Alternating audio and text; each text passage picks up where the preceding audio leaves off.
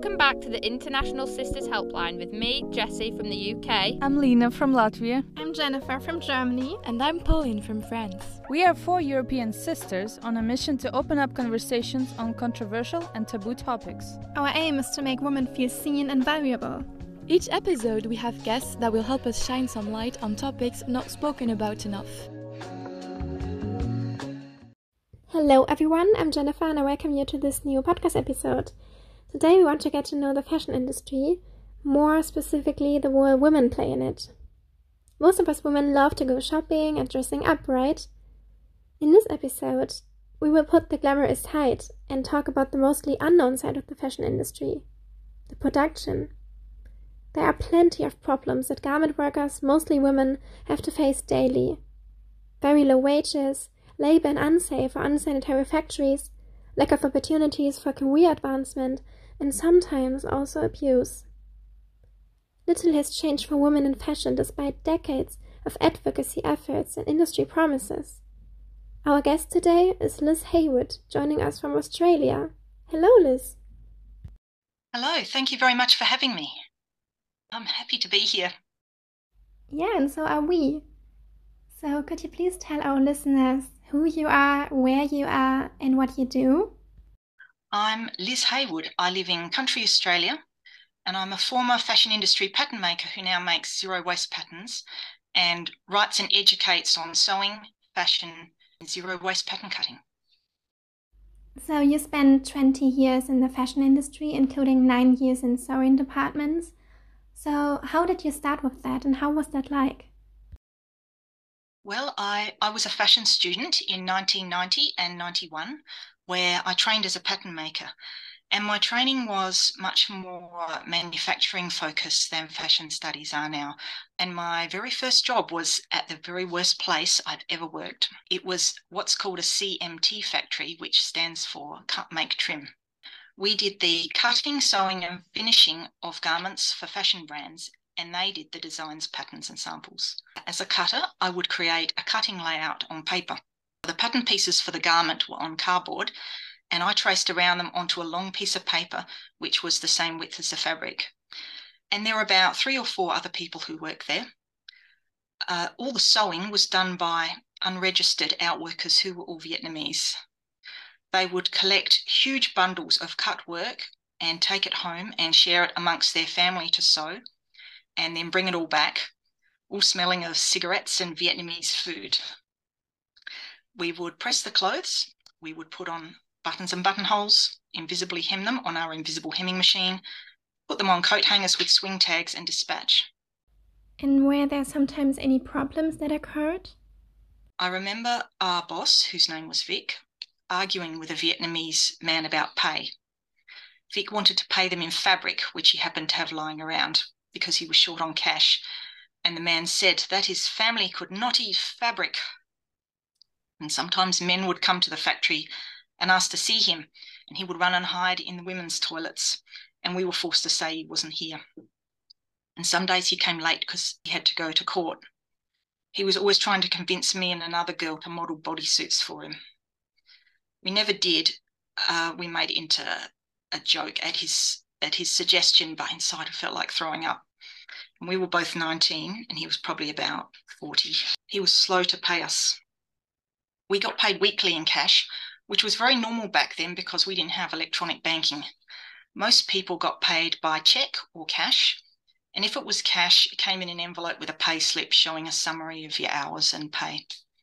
But he was never ready with our pay at the end of the week. Sometimes we were hanging around at the factory for an hour or more waiting for him to send someone to the bank to get cash to pay us. Sometimes they sent me. So I worked here for 23 weeks, but stopped when I hadn't been paid for 2 weeks in a row. I went every day to the factory to try and get paid, and one day when I turned up, he'd done a moonlight flip. The big glass doors at the entrance had chains around the handles with a padlock, and when I looked through the glass, the place was empty. All the machines, tables, and stock was gone to who knows where. But luckily, I worked in nicer factories after that.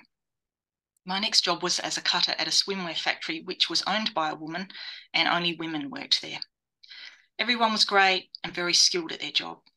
And Clothing factories can be very dirty places. Whenever fabric is cut or torn, it creates dust, and we had to clean weekly, and there was a lot of dust and dirt. These are just some of my experiences in Australian factories.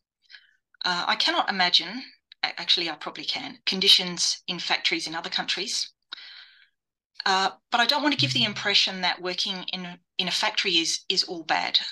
There is something special about working together in a group of highly skilled and experienced people, which I really miss now. Thank you so much for giving us such detailed impressions on your former work life, and I'm so sorry for all the bad experiences you had to go through. So you worked in the UK and in Australia, and which differences did you notice in these two different countries? Well, I did work in the UK for a while, but I mainly worked in comfortable studio environments which outsource their manufacturing rather than in Australia where everything happened under the same roof. And in the UK, everyone is so wonderfully polite to one another. For example, they say, "Excuse me, I'm so terribly sorry to interrupt. I can see you're in the middle of something, but could I possibly steal your time to look at this?" Rather than, "Hey, what do you think of this?" Yeah, I can imagine. I was working at a place in London making jacket patterns with other pattern makers, and I asked when we were going to start grading them for production. Grading is when we create all the sizes from just one pattern. They said, "Oh no, we don't grade here. We send all our patterns out for grading to a grading specialist." But their patterns weren't computerized. They were only on cardboard, so it wasn't like they didn't have the technology. And later I came across creative pattern makers and technical pattern makers. In my experience in Australia, the pattern department does all of this: patterns, fitting, grading, and sometimes even samples. And doing a range of jobs makes you more versatile, I think, and actually helps you do your own job better because you appreciate how it knocks on to other people's jobs. In Australia, clothing and textile workers are among the lowest paid in the nation. We're paid hourly in factories, but piece rates if working at home. And machinists have different levels of pay depending on their skills. For example, a sample machinist will earn more because they're making whole garments. Subcontracting and working at home is one area of the fashion industry where exploitation is really hard to track. Someone will contract work and then subcontract it to others for even less money. And when work is subcontracted, the people who sew are suddenly invisible. There's no control over their work conditions or what they're being paid. Factories subcontract for various reasons.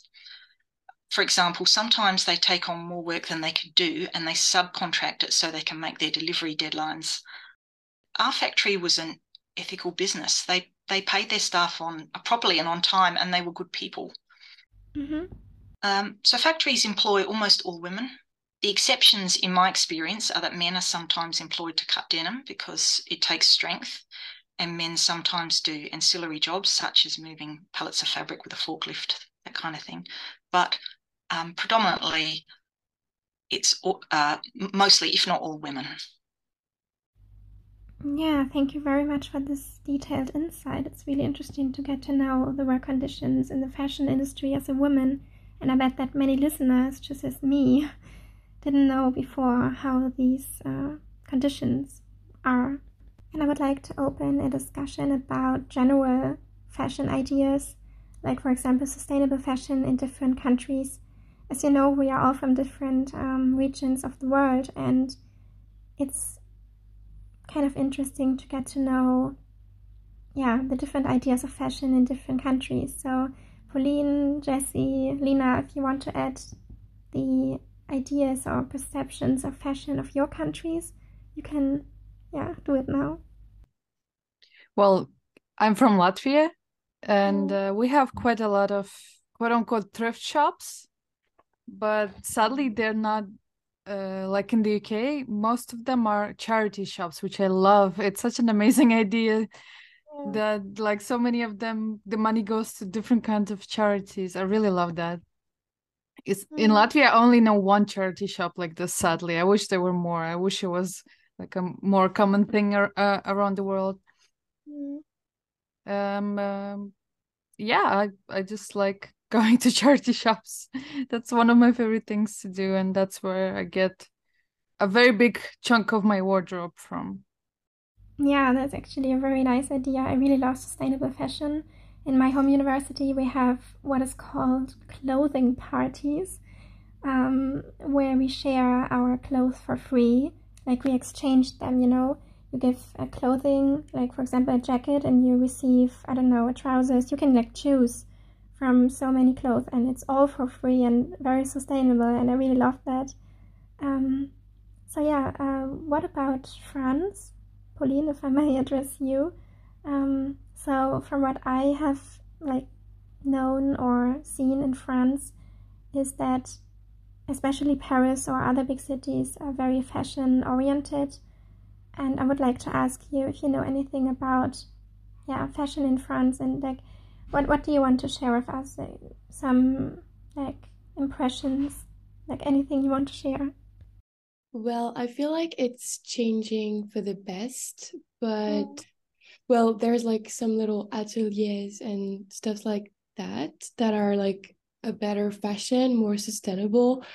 But in France, it's really easy to say it is made in France for nothing. Like, for example, if you have a piece of clothing from China and you just sew one little thing, just add the little details at the end in France, you can say it is made in France. It's really easy to lie and to not really be fair to the clients, but we have a lot of thrift shops, a lot of charity shops, and we have many more than in the back then, like 10 years ago. So yeah, and a lot of our shops in France start to propose resale line.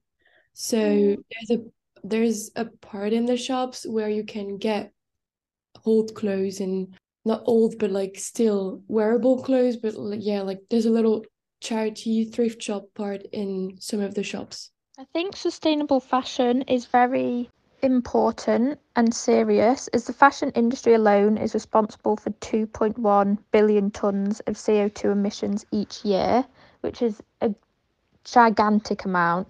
And I think that sustainable fashion is becoming a lot more popular than it was, especially with the rise of secondhand clothing apps such as Vinted and Depop. Like, they have really gained popularity over the last few years, and I feel like a lot of people look on those platforms now if they want new clothes, because it's cheaper and also you're not supporting the fast fashion.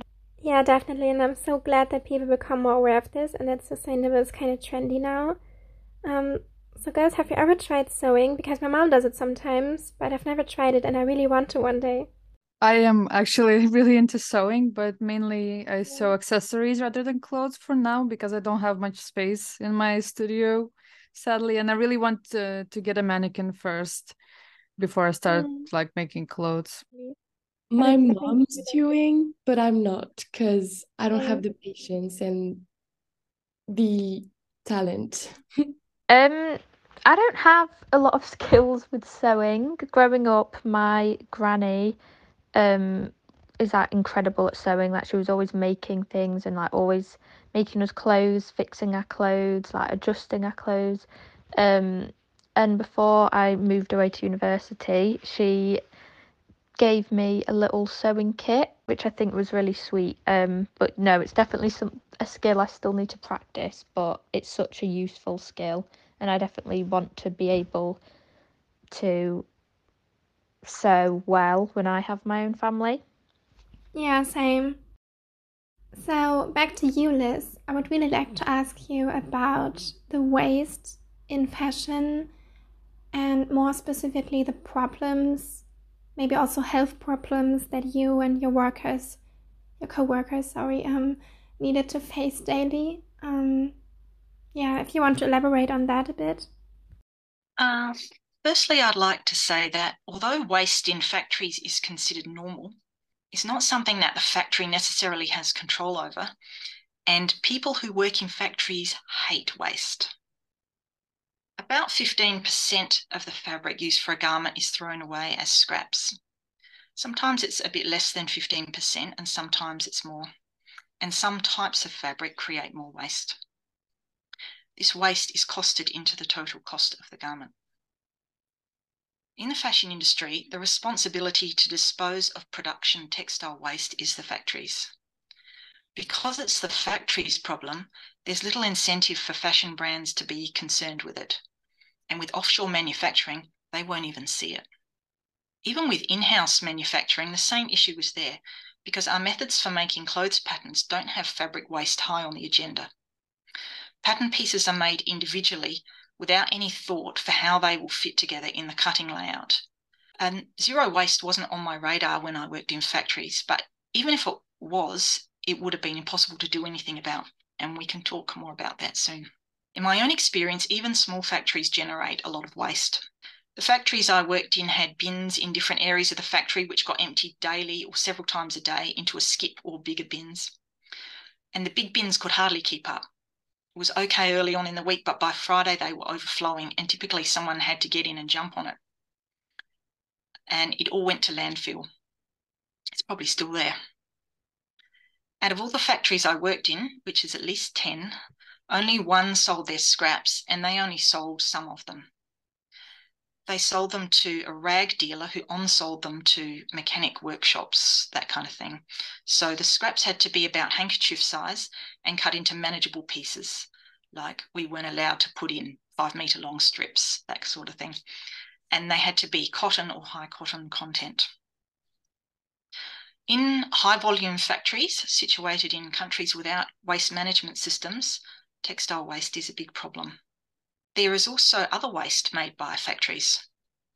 In Australia, fabric arrives with each roll individually wrapped in heavy-duty plastic with zip ties at the end, and sometimes it's double wrapped in plastic. Sewing thread comes on plastic cones, and other items need to complete garments such as labels and zips and trims. They obviously arrive in packaging. Yeah, the daily waste of the fashion industry goes beyond imagination. It is estimated that 164 million square meters are being thrown away per day, and it does not seem to end. I can't even imagine how much that is in a year or even in a decade. And as you said, it's not only bad for the environment, it is also very hard for the workers in that industry. So what made you get out of that industry in the end, and how did starting over completely independently feel like? My husband and I started a family. He grew up in the country, and when we'd gotten married, he said that if we had children, he would like for us to go and live in the country because it's a good place to raise a family. So it was with a note of sadness, but not unhappiness, that my time in fashion manufacturing ended. But I'd had 20 years and done lots of interesting things. So I stayed at home with our children until they went to school, and then I started thinking about what I might do. I had thought when I was younger that I would work in fashion forever, and actually there really wasn't anything else I wanted to do, and I'd never considered that my circumstances would change so much. Jennifer, in my alternate life, I work in fashion in New York and I live in an apartment that's got champagne in the fridge. So back in Australia. So I worked as a sewing teacher for a while, teaching pop-up sewing classes, and I'd started writing a sewing book called The Dressmaker's Companion, so I finished doing that. I started writing a weekly blog called The Craft of Clothes. Please check it out. I wasn't fazed by working for myself since I was freelance by the time I stopped working in fashion, and I liked the variety and autonomy. So yeah, you're now an independent author of Zero Waste Pattern Cutting, and I would like to ask you to give an explanation or like a little insight in what that means specifically. Like, what is zero waste pattern cutting? A zero waste pattern uses 100% of the fabric with no scraps or waste. The pattern pieces are designed to fit together like a giant jigsaw puzzle. Zero waste patterns address one of the hidden areas of waste in the fashion industry, which is pre-consumer textile waste. I was just going to ask, obviously you've had quite a long journey in the fashion industry. Some of it hasn't been as good, but some of it has been. But you're still continuing to work in that industry. in the future, say in the next 30 years of the fashion industry, how do you see it going in terms of like fast fashion and landfill, stuff like that? Do you see that getting better, or how do you see it going? Oh, I am prepared for this question. Here's my hot predictions. Okay. Number one, I think this generation of fashion students are going to be the change makers in fashion. They think in different ways. Number two, I think minimal waste is going to be the stepping stone to zero waste. And I think that technology is going to be the game changer for it. Number three, consumers are going to demand more from brands with regard to sustainability. And things that only a few brands are doing now is going to become normal in the future. Number four, resale could become bigger business than retail. Number five, tougher government legislation for garment labelling and transparency. This is already happening in France and in the EU. In my view, this can't happen quickly enough. Legislation is the only thing that is going to force change, because clearly it isn't going to happen any other way.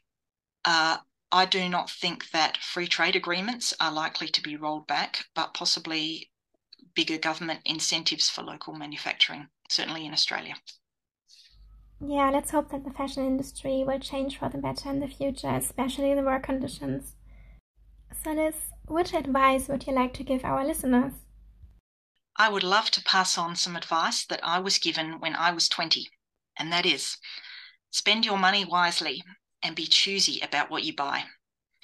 And your clothes don't have to be new clothes. Build a wardrobe of good quality clothes that you absolutely love and that you wear for a long time. If you don't sew, at least learn how to sew on a button and sew a hem. And years later, when I had small children and a tight budget and no time to shop, I still had a wardrobe of clothes that looked good. These are definitely very good advices. Thank you so much, Liz. Very helpful. Yeah, all I can say is that you are a really inspiring woman, and you set an example for everyone who wants to leave a harmful business and wants to start over completely independently with a very peaceful and sustainable business instead. Thank you very much for having me. Pauline, you must learn how to sew, even Yes, if it's a I button will. or a hem. Yeah, Sorry. I will, I promise. You know, you Thank would be you. surprised at how many fashion designers can't sew at all, not even a button or a hem. All the best for your podcast and journalism studies. It's been such a pleasure. Thank you very much.